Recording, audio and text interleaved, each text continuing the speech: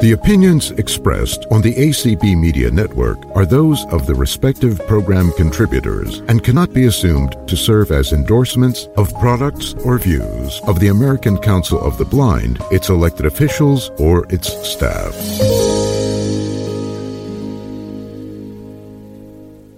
Good evening or good afternoon. My name is Peter Altschul. I am the program chair at Friends in Art. Thank you for joining us. We're looking forward to a terrific session about the whole issue of doing music and keyboards and all that kind of good stuff. And before I introduce the folks who are going to be doing this, a couple of reminders. We're Friends in Art. We welcome people who want to join us. You can visit our website at www.friendsinart.org. Keep an eye out for other events that we're doing, especially the virtual showcase, which will be Saturday night beginning at 7:30 on ACB Media 1, and other things that we're doing, which we may talk about later. But I don't want to spend too much time yammering about Friends in Art, other program stuff. I want to introduce the folks who are running this session. Many of you know Jason Castonguay from Connecticut, who is well known for his talents, singing and keyboard talents, and his producing talents, and then who's on our board. And another board member is Derek Lane from North Carolina, who does a lot of stuff regarding training of blind folks to be better AT musician types. And so I'm going to turn the floor over to them and have them do their thing. Thank you, both of you. You're welcome. It's great to be here. Thank you. Well, as Peter said, I'm Derek Lane, and he's Jason Castonguay.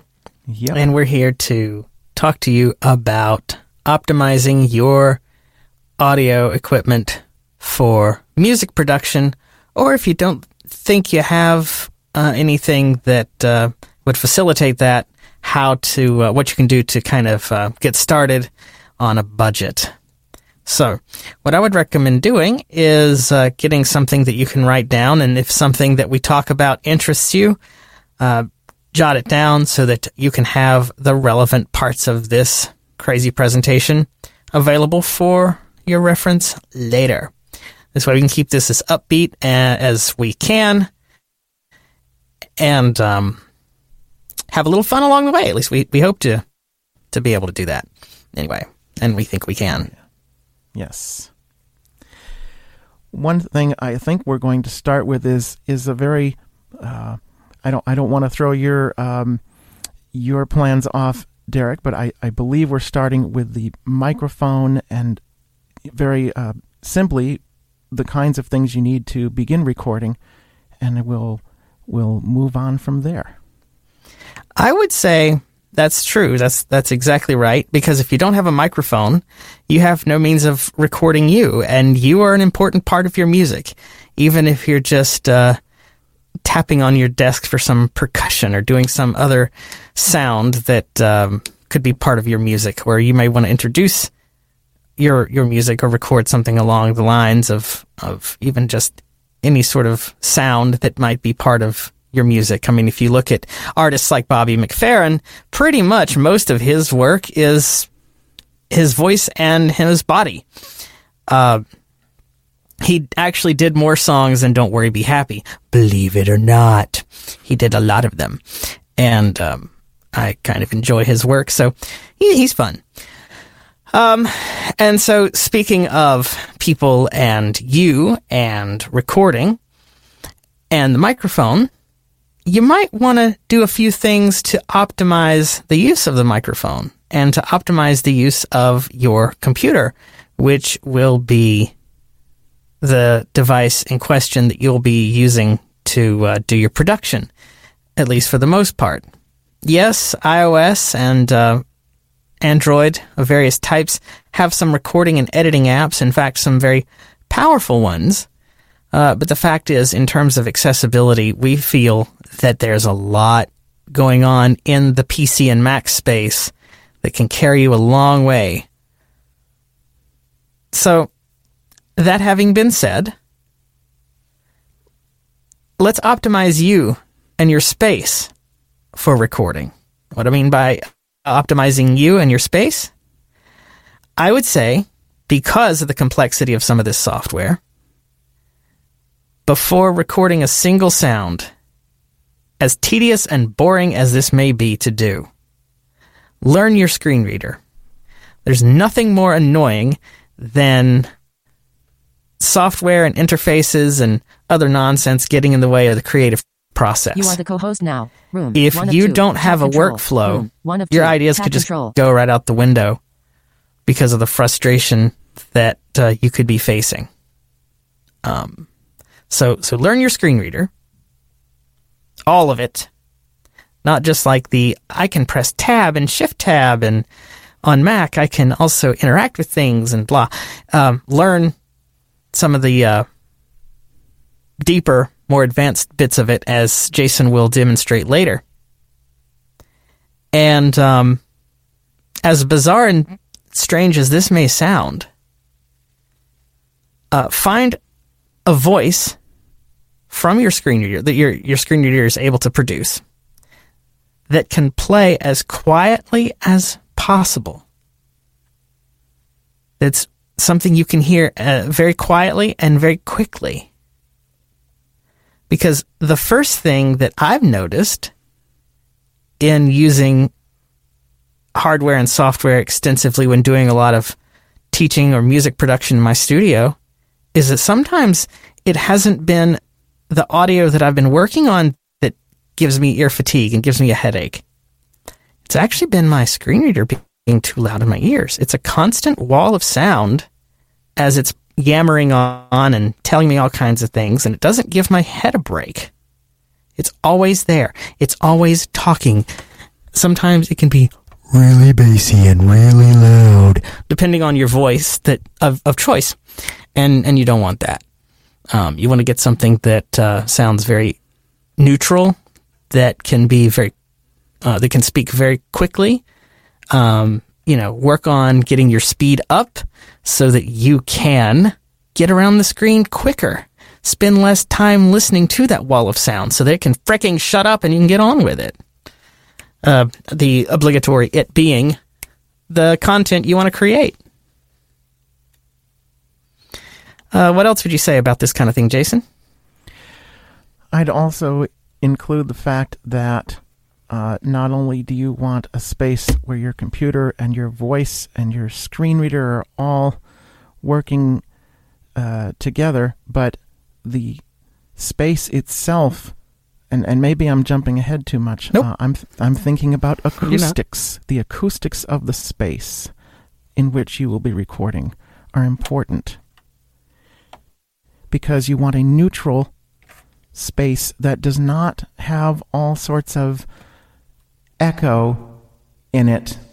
That would be distracting and strange. Although that was an echo effect from my mixer, but Right. that would get into your recording and could be a problem. Well, it is a problem to take that out of the recording. Also, you don't want things rattling around while you're singing loudly into your microphone or performing other instruments. I'm thinking of snare drums in particular because that's happened to me. That's why everybody needs a little more cowbell, not snare drum. There you go. In this case, for me, it happens to be in the basement because it's a finished space where I am in this basement, and there's pretty dead sound down here. It does not echo and bounce back into the microphone, so I feel pretty safe when I go to record, whether it be speech or vocal singing, that it's not going to produce any strangeness that I have to try to work out later. Also, sometimes electronics can mess with your audio. If you turn up your microphone, assuming you have one, or once you get one, and you hear something like this,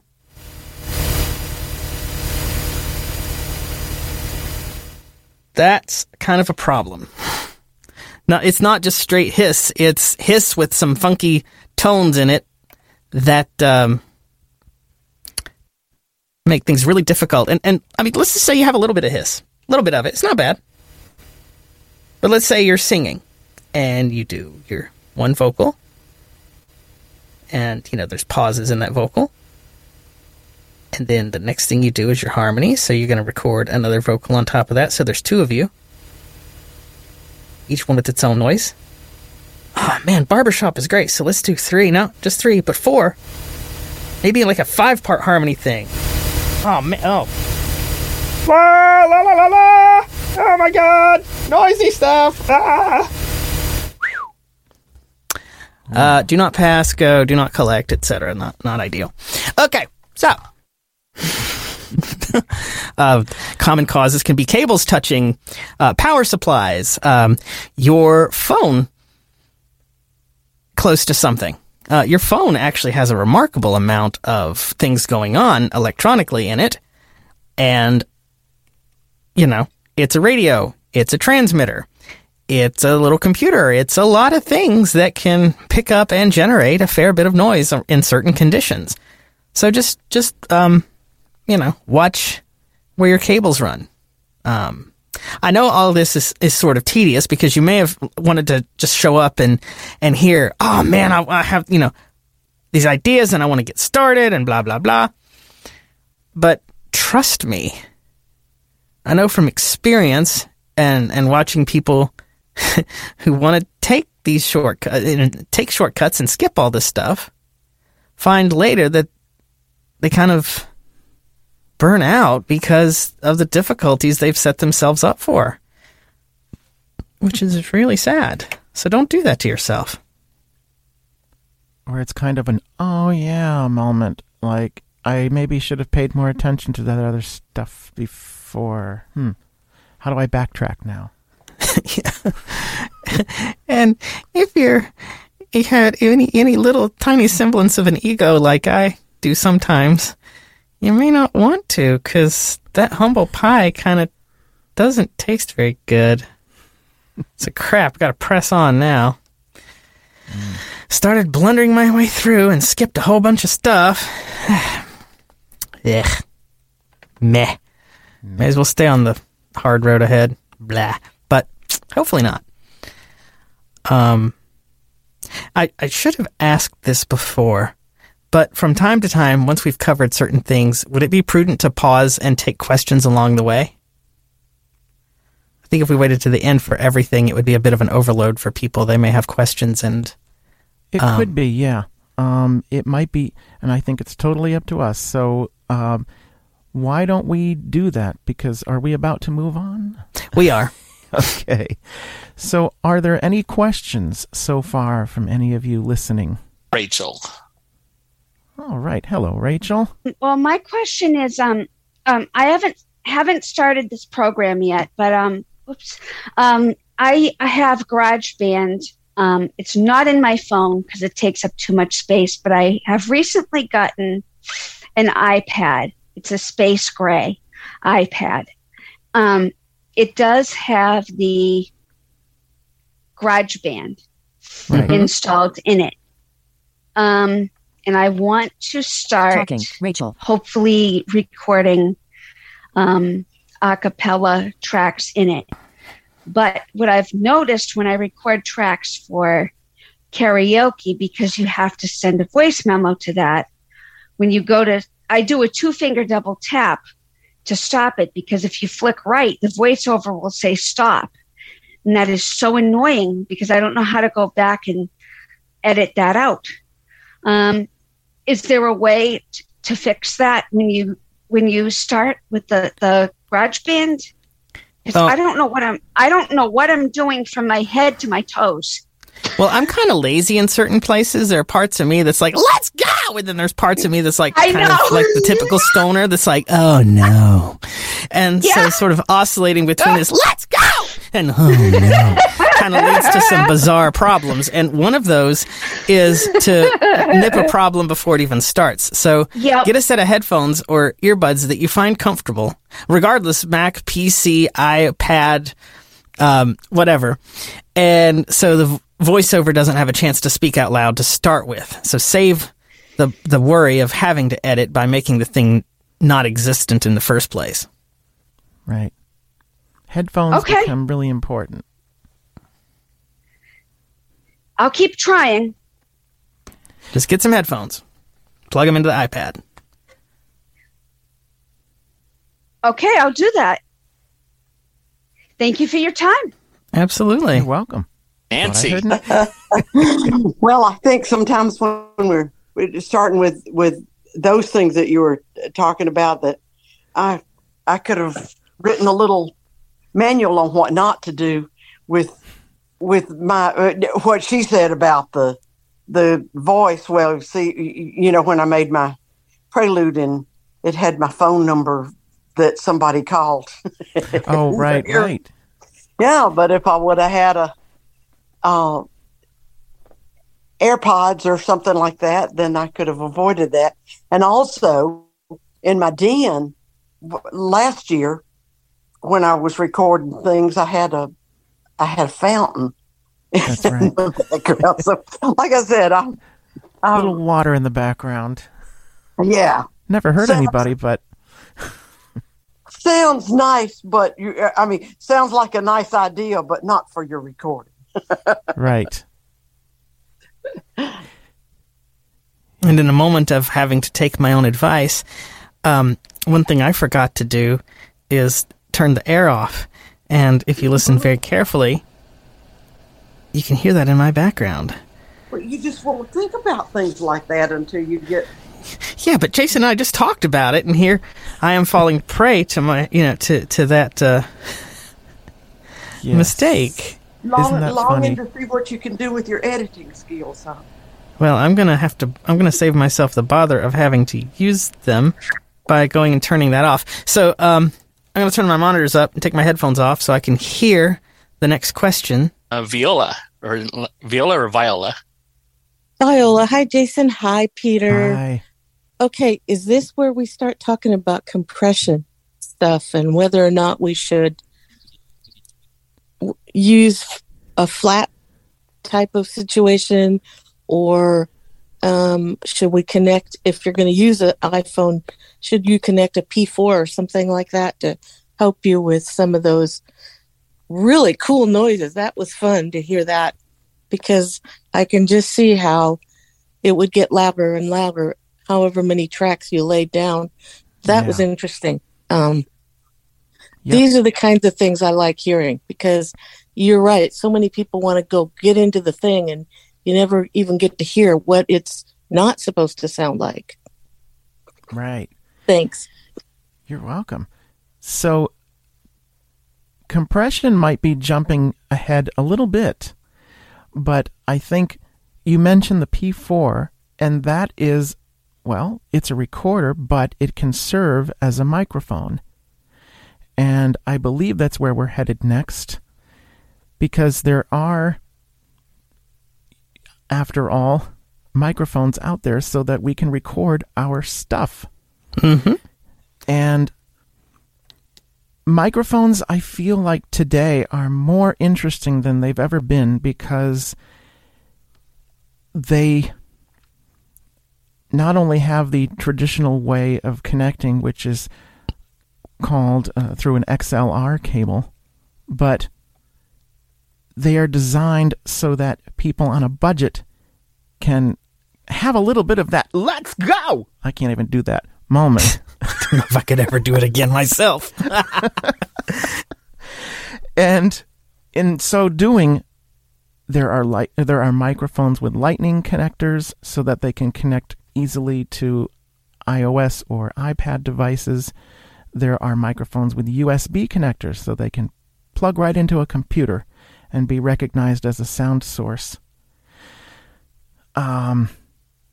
So, now, go ahead. Oh, I'm sorry, because we mentioned the pod track thing from Zoom. We might want to explain that. Travis, do you actually use one? Do you have one? No. Oh, okay. Because I don't either, so I will just go based on my understanding of watching other people. The PodTrack is this device from Zoom that will let you integrate your computer and your phone so that you can do clever things like take something from your computer and stream it to Clubhouse and things like that. Now,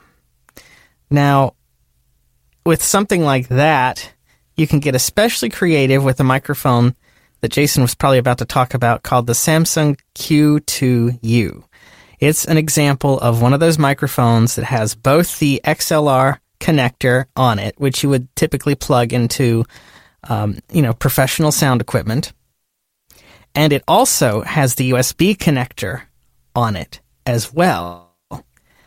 The cool thing about that particular setup, although it's not really advertised as a feature, is that you can use the microphone's XLR and USB connector at the same time.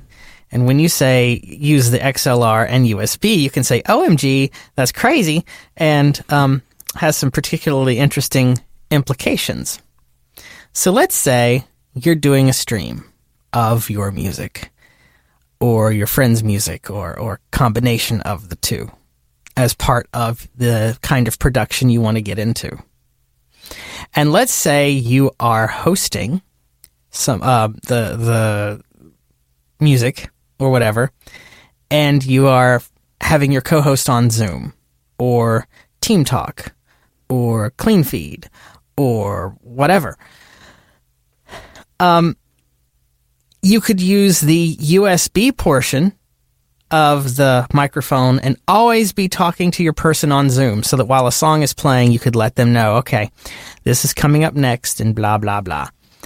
And you could then send the mix of your microphone and the music to a stream with something like the pod track. I believe that's how it works. I don't know if the pod track actually has the second device where you could cue somebody up or not, but even if it doesn't, that microphone and kind of, thinking a little outside the box gives you that function. Now, if all that is a little bit of a brain twist, don't worry about it, because when you get to the point where you do care about such things, there are plenty of resources that could help you get started. Right. There's so many people with these pod tracks kicking around the ACB community, and especially the ACB media people. I think that's one of the things that they use to bring all of us together during these conventions and during the karaoke and things like that Cindy and among others, host. Mm-hmm. And so I think another advantage, though, of these microphones, and this is where I was kind of headed to, where it's a simple way to start recording without what used to have to happen, where, one could still do this, but it's sometimes a little more affordable to start out with a microphone that's got a USB connection, an XLR connection, and a headphone jack, so you can monitor yourself while you're recording. Plug it into the computer, and it all shows up as your sound, as another sound source, and you can get recording right away with something that sounds professional, or at least more professional than certainly than the computer's internal microphone. And I don't have the microphone, the Samsung microphone that you mentioned, Derek, but I do have an older version called the Audio-Technica, is it the ATR 2005? It's something with 2005. It is. Yes. And I love it because if I want to go somewhere and do some kind of spoken content, or if I need to sing, I can grab this microphone, stow it away in my bag real quick, and just head out the door. And, of course, as long as I get there, have my cable, my microphone, I can start recording, whether it be with my computer or someone else's or my iOS device. I can just get going, and it sounds quite good. I don't have to have a mixer, a device that mixes all sorts of connected audio into the computer. I can just do it with this microphone. It's only one source, but it gets me off the ground and running pretty quickly. I think some of these can be used with a camera connection kit and iPads. And so was it Rachel who was curious about GarageBand and trying to get better audio into it? Oh, yes. I believe it was. And so that would certainly be a solution, right? Mm-hmm. Because that would get the iPad's audio out of the iPad, put it on the headphone jack of the microphone, and then, of course, switch the iPad's microphones off in favor of the mic itself. A much better one, yeah. Yeah. For singing, certainly. For singing and speaking. So I like the options available today that weren't available some time back, because they're an easy way for people to get going. These USB microphones and the lightning connectors and the camera connection kit and all these little accessories that weren't around before. Now, again, we're going to pause for questions if that's cool. It's Roger Peterson. Hi, Roger. Hey, Roger. Now, you guys have been talking a lot about microphones and so forth, and I'm kind of interested in the issue of producing sounds directly with a computer, such as MIDI. And I happened to get a hold of a bunch of MIDI files a long time ago. And I've been curious all the time since whether they're songs, individual songs. Mm-hmm. I'm curious to know if you can edit them in any way. I mean, they just play on the MIDI card. I guess there's a MIDI. There's MIDI in your sound card in your computer, right? Yes. And that can be extended a number of ways. For those who don't know, and we'll get back on the path here, but just to kind of help you out briefly, MIDI stands for Musical Instrument Digital Interface. And it's a protocol that Roland came up with in the 80s that lets instruments talk to each other. So your keyboard could make your drum machine start playing, or you could play a note on your keyboard, and the computer is actually recording that note. Not the sound from your keyboard, but the note played, which could then be used by any number of things, either sent to other devices or the computer itself. Mm-hmm. So when you're talking about editing MIDI, are you talking about sounds that are on the computer that the MIDI would play through, or are you talking about getting that MIDI and sending it to a keyboard or a piece of hardware that would play it? Well, I guess initially it would be on the computer itself. Maybe MIDI that's already on the computer. But I have no objection to the other kind too. I just want to know what's possible. Well, both are, is the short version. So if you want to have the MIDI files play sounds, you could import them into programs known as DAWs, or digital audio workstations.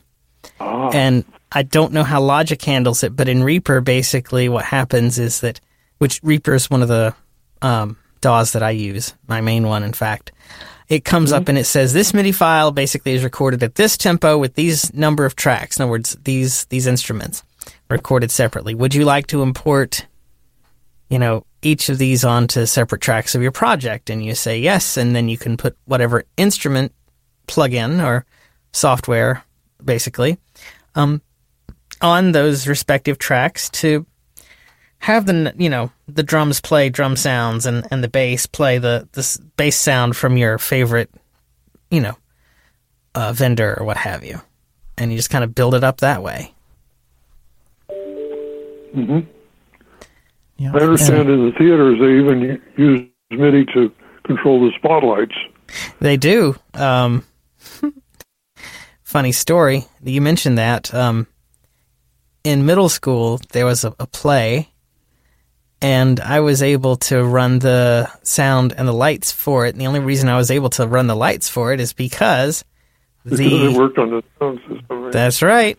That's absolutely right. The band teacher figured out, if you hook the keyboard to this light board, when you go to the next sound on the keyboard, coincidentally, that goes to the next programmed preset on the lights. So I had a little keyboard there that I would use its next button, the next instrument button on.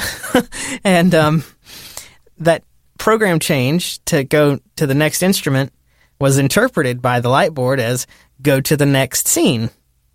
Uh-huh. So, I guess the initial question I had was basically, if I just have a computer that has some MIDI files on it, is there some way to change those? I want to edit the song or something like that. well, there is a program called QWS. QWS. QWS, it stands for Quick Window Sequencer. Cool. I'm also thinking Reaper would certainly provide. I assume MIDI is a bunch of characters, sort of like text or something. Well, it's it's kind of like text, but the way it's stored isn't human readable. So if you opened a MIDI file in like Notepad or something, you would have absolutely nothing useful. There's a new standard called I think it's either Music XML or Music ML or something like that is human readable code that will generate music. But to answer your question, QWS, which stands for Quick Window Sequencer, is a dedicated MIDI editor that was written by a guy who's also blind. His name doesn't immediately ring a bell, but the documentation that comes with it is quite good. You can use the MIDI that's built into your computer to play the audio and let you hear the changes you make to the audio. And so you don't have to have anything else to use something like that if you strictly want to, stick to MIDI and only MIDI. And you're running Windows, which you clearly are because I heard a Windows noise in the background. We're getting very close to dancing dots here, too, right? As, using MIDI to change print music into Braille music or something like that. Yeah, and they may actually be people that you hit up for more information about this stuff because they have their own music notation. I kind of know Bill McCann. Oh, Bill's brilliant. Hit him up. Yeah. He'll help you out, I bet. Right. Yeah, Bill's brilliant. Okay. Well, I'll stop bothering you for now. Thank you. You're welcome. Okay. Any other questions? Hey, Nancy. When I thought of editing MIDI stuff, I thought of dancing in dots or Kate talking or things of that sort. Let me think. There was another one that I can't think of right this minute, but that I worked with some when I would do, when I make choir arrangements, then I'd go record their parts. And they have a music software that they've scripted with JAWS to let you, that's dedicated to scoring, and another that would translate that printed like score Sibelius? into Braille. Yeah, like Sibelius, yeah. I don't know if it's Sibelius or Lime or one of those. Okay. Admittedly, I'm not very familiar with it, but Dancing Dots are still doing their thing. Yeah, it's been a way long time people. since I did anything at all with that. But I just, when I was poking at it, and when Roger was asking those questions, I have to say I never thought of managing the light sequence with it. But yeah, my band teacher figured it out. She was like, "Hey, I wonder, since this is all general MIDI, if and it turns out, yeah, sure did." And the some of this was you did the parts, but it's not in still editing that when you go back and change the sounds. Is that a component of MIDI? Yeah, but it's kind of getting a little more deep than we probably have time for. Okay, it's kind of getting a little bit. It's all good. Just some of these discussions had made me wonder about, breaking that down. That's all right. Mm-hmm. We can do that at the time. And by the way, shameless plug, you can reach out to Friends in Art, and through there get my contact info, and if there's any resource or whatever that you guys want to talk about, of course there'll be other workshops and things like that could be scheduled. So that is kind of a way to learn more about something that may resonate with you. So that having been said, let's talk about computers. Let's talk about the kinds of computers you may need to do what you want to do musically, and other components that you might want to get with them. If you kind of want a little bit more than just one USB microphone, there are a number of products known as audio interfaces. And those products take audio from different kinds of equipment, like microphones or the output of a keyboard, which, keyboards, even some of the smaller ones, that came a long way in terms of sound. Like, there's some incredible sounds in some of the newer keyboards. Even like when I say low budget, I mean, I'm talking like even the little 61 key Yamaha battery operated things. Yeah. Or Casio even. Casio's come a long way in some of their piano and other instrument sounds. It's pretty interesting if you have an opportunity to drop into a music shop and check out the keyboards. They're different today than they used to be. It's not all like cheap keyboard equals cheap sounds.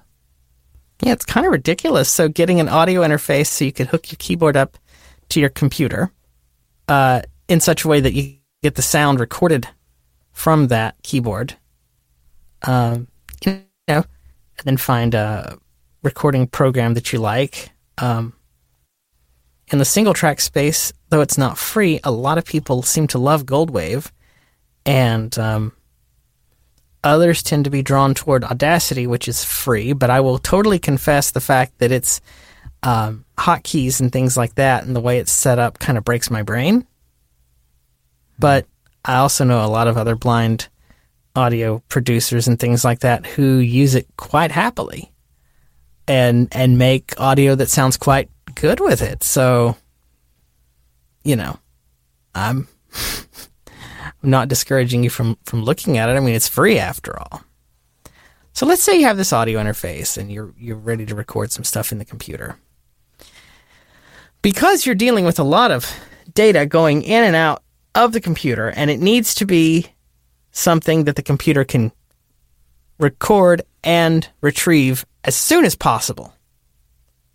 In Windows, unfortunately, that's a little teeny bit more complicated than on the Mac. I'm a Windows guy, but I have to admit, although you can get some incredible stuff done in Windows with a lot of complexity,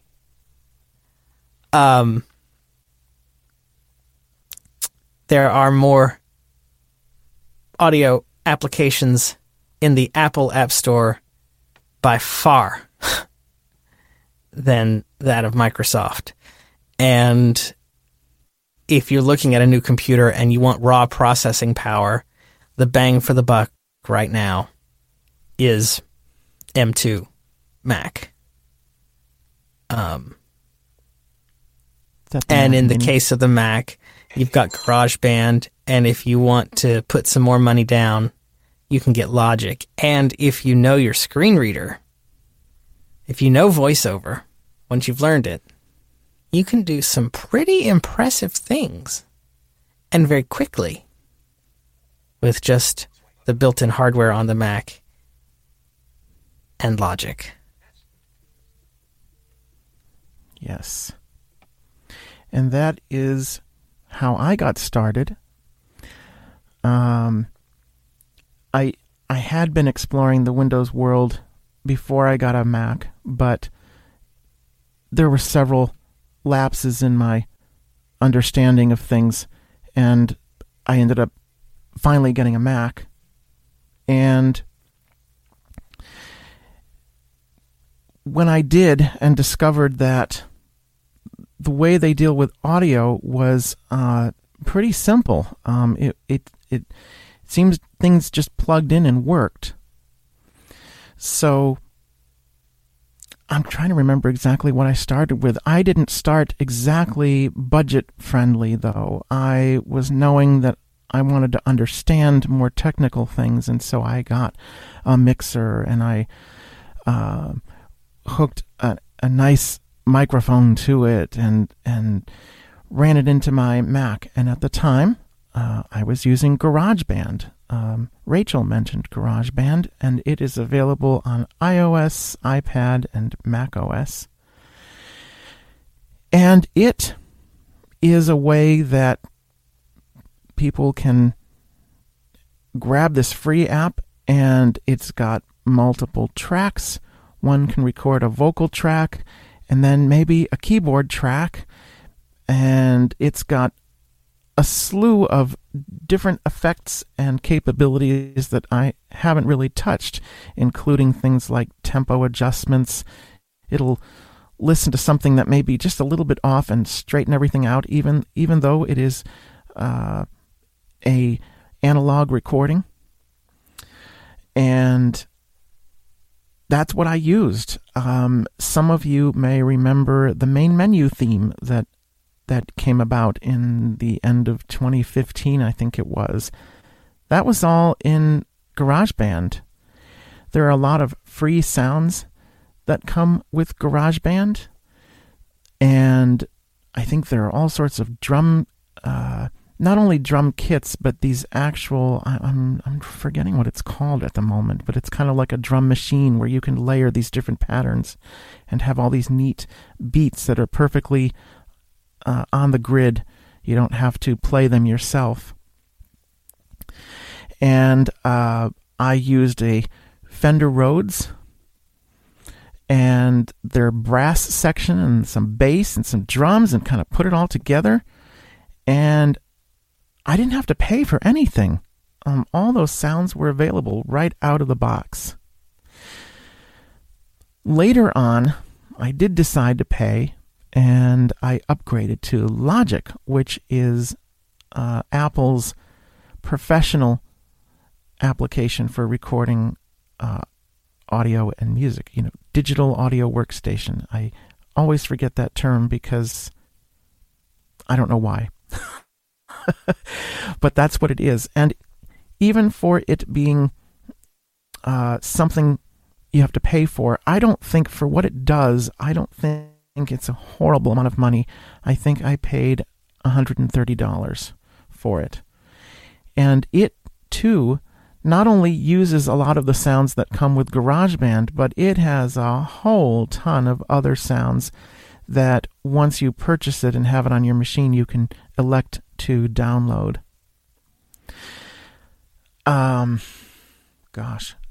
So over the years, my setup has changed a little bit, but I'm still using Logic. I'm actually using Reaper as well because I've learned so much from Derek, actually. And they both have amazing capabilities. And to sort of wrap up what I'm saying here, I feel that I can't have just one. I've got to learn how to do both if I can, because maybe Reaper does one thing better than Logic or vice versa. And so I'm kind of stuck in that mentality where it's like, I don't want to be stuck with one, and now I got to be stuck with both and figure that all out. Now, if you're in Windows or you have a computer that isn't really optimized for recording, don't consider yourself out of luck. Here's a couple of things that you can do to optimize the computer you have. Some programs to consider downloading. These are Windows only. The first I would recommend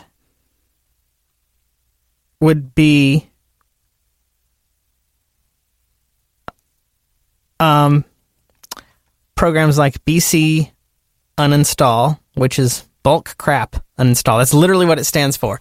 And it's a means of going through and basically seeing every teeny component of Windows, and it gives you the option to uninstall it. So you can go through and strip Windows down. I mean, you can go so far as to remove the search feature in Windows, which I wouldn't recommend.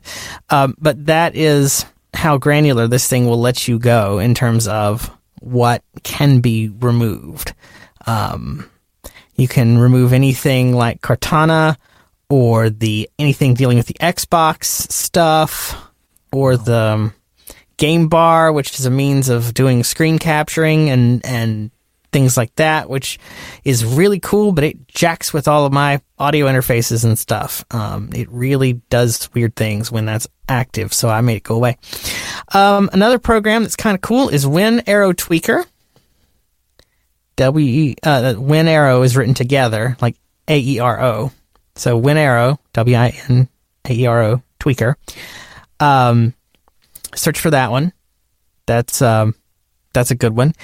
It has all kinds of options to let you, again, enable and disable different aspects of Windows, so you can really strip down a lot of the background stuff that's going on. And you can read about how all of those hacks work as you're going along your merry little way, because the documentation that comes with this program is really good, and it points you to Microsoft articles and various other sources. So it's well written, it's well documented, it doesn't do anything shady. It's just something that lets you take a lot of control of your computer.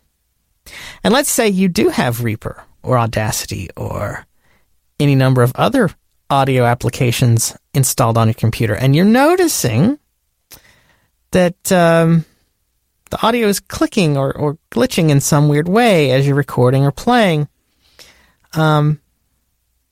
There is a reference book that you can download for free that's called Glitch Free.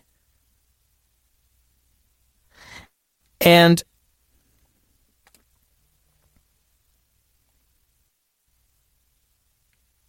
if you look up Glitch Free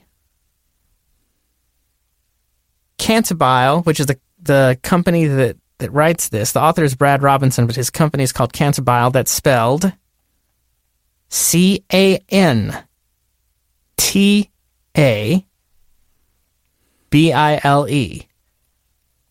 Again, Cantabile. So look that up, give that a read, and that will explain to you in great detail how audio works in Windows and how to optimize it. It's a free read. It's something that I learned a lot from myself, and it's something that Brad Robinson continues to update as he learns more and as Windows itself evolves. So consider that. Those as resources. And if you absolutely just can't seem to get your system optimized and it just is totally underrated or underpowered, the best way to get bang for the buck system, I would recommend looking up refurbished PCs on Amazon. Believe it or not, there's some pretty cool offerings. And if you, in both PC, desktops and laptops, and you can always do a search for the model of the computer to see reviews of it, to see if, people liked it or not, if it's, good specs or not. And probably get that computer at a quarter of the price of what it originally cost, or at most half. So that saves you some money, and they're not necessarily time, but that also lets you then have the resources to investigate websites like bedroomproducersblog.com, which has a lot of free instruments that are both Windows and Mac compatible that, again, would tie into a digital audio workstation like Reaper. And you could use those, and some of them sound really, really good. I don't mean good for what they are, but I mean they sound really good. Now, how do you get a keyboard hooked into a computer, and what kinds of keyboards might be the most economical for you to get started with? Well, there's always keyboards that have sounds of their own, but then there are keyboards that are known as controllers. And what they do is simply send information to the computer over USB as to what notes are being played, how hard the notes are being pressed, and when you've released the keys and so on, among other things, through MIDI, which is the thing we talked about earlier. And before Jason talks about a thing called complete control and economical ways to get into that, let's pause for questions again, because we just laid a bunch of heavy info on you guys. Nancy again. Okay. All right. Is Reaper available both for Macs and for Yes. Windows? Okay. It is. Yep. I just wasn't really sure about that, but That's a good point. Thank you.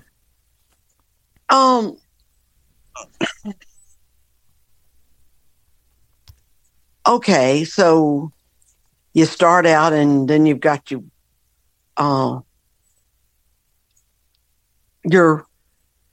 not just your phone, but your iPad perhaps. And then what could be sort of I don't mean toy, but a reasonable step in a computer to take you on to the next step? I couldn't recommend a specific model that would be super economical, but like I said, I've seen some pretty cool stuff pass through looking up refurbished PC. So the iPad has held you for a while. The iPad would hold you for a while. The thing about the iPad is that its interface is vastly different than anything. Limited from hooking up any keyboards and mixing boards and stuff like that, huh? Well, you can get a camera connection kit and kind of ghetto it in there, but then that runs into its own learning curve. Yeah. Right. So basically, you got to pick what you think you can play with the most and what you think you'll enjoy the most. And let me think. I've got an Air. What were they called? Oh, MacBook Air? Yes, that. Yep. They have a limited number of USB ports, but that can easily be remedied with well, let's see, Derek, when I have a USB hub, but I tend to hook like audio interfaces directly to the computer. I have not tried hooking them up through hubs. And you probably don't want to, because they're another component that could introduce noise. They could add their voice to the electronics, right? Yep. Yes. I've seen that happen. Oh, well, never mind. No sense in looking up an extra trouble. Well, I mean, doesn't mean every hub's going to do it. It's just a high likelihood that they will. Right. And while if you're planning initially for that instead of anything else, then why not address it to begin with if you can? Now, if you do want a Windows laptop and you do want something that is very thin, that feels like a MacBook Air, though not the most economical solution, if you can justify purchasing a Framework laptop, their website being frame.work. The premise behind the Frameworks is that they are modular. They are as thin as a MacBook Air. They feel like a MacBook Air. Their Framework logo is on the top center of the laptop where the Apple logo would appear on a MacBook Air, but they are modular, meaning you can buy them to the point where you put in your RAM, you put in your hard drive, you can design the thing from the get-go. And so that means that you can upgrade it along the way. Since I bought my Framework laptop a couple of years ago, they've came out from the 11th gen processors, Intel, to the 12th gen, and they also have AMD. So if I decide I want to change the guts of my laptop to a newer generation, I don't have to buy another laptop. I don't have to spend the money to get a new laptop. I just buy their kit that will let me take the thing apart with help, because I'm not that cool. I started to say, I think we're branching out a good deal here, but yeah. Well, but my point being, the initial investment means you don't have to keep buying laptops every so often. You can just upgrade it. If you got a Mac, that might not point. happen that way. That's a fair point. To Apple's credit, the MacBook Airs do have a longer battery life than the Frameworks, because they had to make room in the case for you to actually get the thing open and be able to go in and replace components. I mean, even if something happened to the speakers, you could replace the speakers. If you wanted a different finish for the screen, you wanted a matte, like now it's a very smooth finish. If you wanted like a more matte feeling thing, you could take the cover of the screen off. The microphone and the webcam has switches, so you can actually physically disable them. Stuff like that.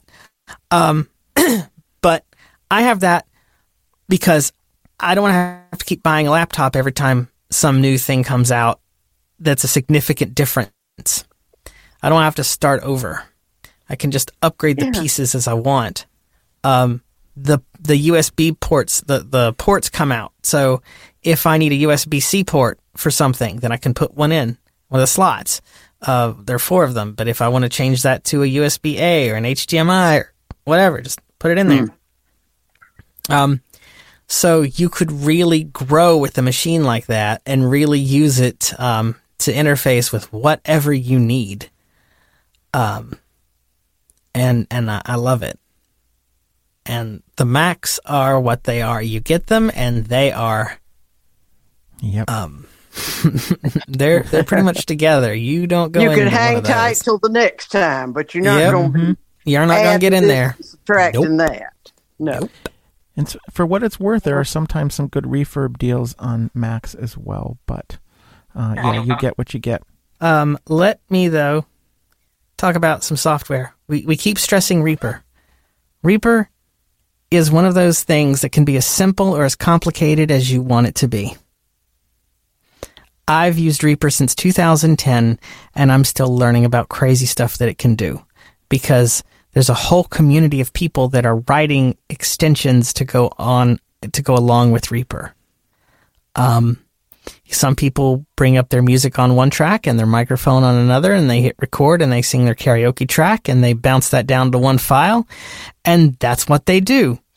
I have a concert that I attended that I was able to record live through a very complicated network of all kinds of crazy stuff that I barely understand. I had 37 microphones going into my laptop through all kinds of wild stuff. It was called Dante. It basically turns your Ethernet port into an audio interface that's 64 channels in, 64 out. And they had this jazz combo mic'd up with 37 microphones. And I used Reaper to record and mix that concert. And the crazy thing is, I used mostly free plugins to do it. There are some incredible free compressors and EQs and reverbs and on and on and on and on that you can get. And like I said, things like Bedroom Producer's blog will kind of send you down various rabbit holes, and they have reviews of some free plugins that are quite good and some that are not quite so good. And that gets back to knowing your screen reader and knowing how to use it, because some of these plugins are very accessible and some of them not so much, and you got to use an extension in Reaper that makes them accessible to use that. I'm not going to go into the how-to and the very specifics of how Reaper is set up and all that stuff, because I'm just making sure that I'm giving you the right address. You can go to reaperaccessibility.com, and it's all laid out there. How it works, all that stuff, it's laid out there. If you want classes and help with figuring out what computer and what equipment you might need, a friend of mine named Byron Harden is running a website. He's been doing this several years now. He has an organization called IC Music. Their website being at icmusic.org. By the way, none of the stuff I'm giving you are endorsed by ACB or Friends in Art or anything like that. They're just things that I've found helpful. And some of them I'm a part of. IC Music is helping facilitate part of the live showcase, in fact, at convention. So you'll hear more about them and from them probably there. But Byron's worked with various voc rehab and services, blind services in different states to, help people and help counselors sort of see the benefit in funding, blind and visually impaired with getting the equipment and taking the classes and so on and so on. So hopefully that's we've given you a kickstart into things. We've given you some stuff to think about.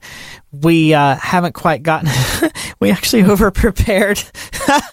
Had a bunch of demos queued up, but we didn't quite get there. Because it is 7:35 and now 6. So I'm gonna shut up unless otherwise prompted to say anything else. Well, I think we have a little time to maybe talk about, you were talking about recording instruments from your keyboards right into the computer, and you connect your keyboard to your audio interface of choice, and you have your piano sound or your strings or your harp or whatever sound you're wanting to use, and that's great. But that doesn't necessarily involve MIDI. So if you want to edit the notes, well, that becomes pretty tricky, right? So we were talking about GarageBand and all the instruments that come with it.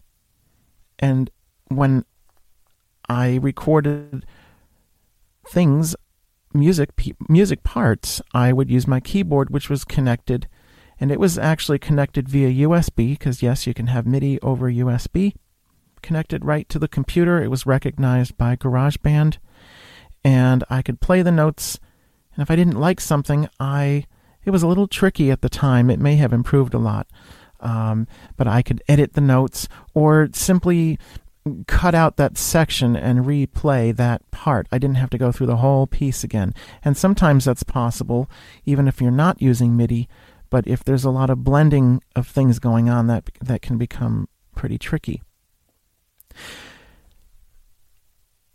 In the course of wanting more sounds, I think there are a lot of times I think that we hear sounds and we're like, oh yeah, okay, these are great now, and I played them for a while, but I want more, I want more.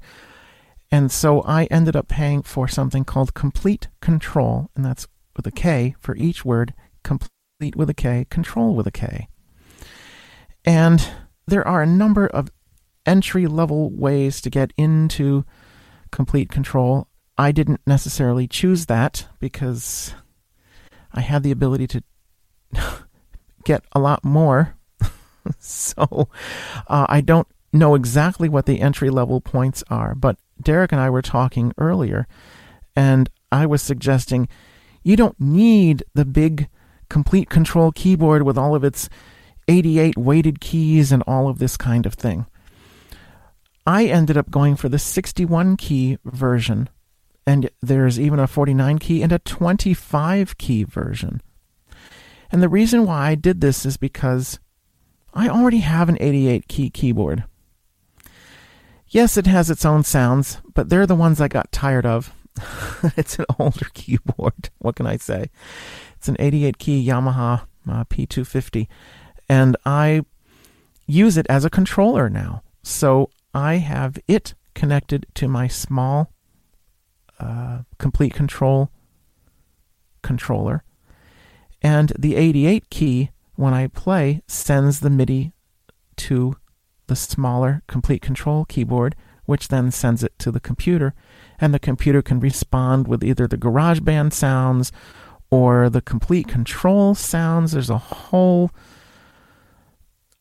immeasurable variety of sounds that they provide, but a lot of other vendors provide as well through Complete Control and outside of Complete Control. It gets very muddy at this point, but I want to keep it simple by saying that if you are looking for free sounds out there, certainly GarageBand has them. If you do end up going the Complete Control route, there are lots of free sounds for that are compatible with Complete Control, and they're not bad. I thought I would give a brief demonstration. You know, there are pianos out there, and I want something that sounds very much real. And there's a free piano called Hammersmith, and I want to say it's Excellent Audio that puts it out, but I cannot remember. But it's called Hammersmith Free, and it sounds very nice.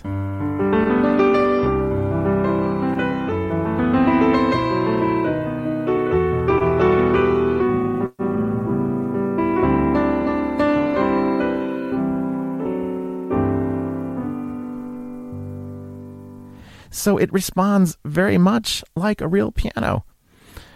And that having been said, yes, it is very easy to continue wanting more. And I have a ton of pianos because, some of them have interesting characteristics. Some of them have a lot of sympathetic resonance that just sounds so natural and flowing. And some of them are not free, but there are always sales and just different things to take advantage of once you start getting into all this. It's kind of like anything else in life. Once you start digging, it gets deeper and deeper and deeper. So that used in Windows and Mac, by the way. Yes, both Windows and Mac. So I just wanted to throw that in there because I know, after all, a lot of production is music, and I wanted to make it clear that there's plenty out there. It's not just your keyboard and its sounds, but your computer can respond and produce all sorts of interesting noise as well. So thank you, both of you, for making such a sort of overview of the complexities of this recording stuff, and listening to Derek talk about Reaper. It occurred to me that maybe next year we could do a session called Reaper Madness. Might be an interesting topic because Reaper is a hot item these days. Anyway, I want to thank those of you who are here for coming and engaging in questions. I hope you'll come to other sessions that are coming up. Tomorrow we're doing a session on how do you compose and perform without actually meeting anybody in person. We're going to talk about that tomorrow a little bit. And then we got the showcase on Saturday night. And we also have a presentation on writing stuff for children. We have a children's author coming in. So join us for those sessions. And we thank you for joining us, and have a great evening.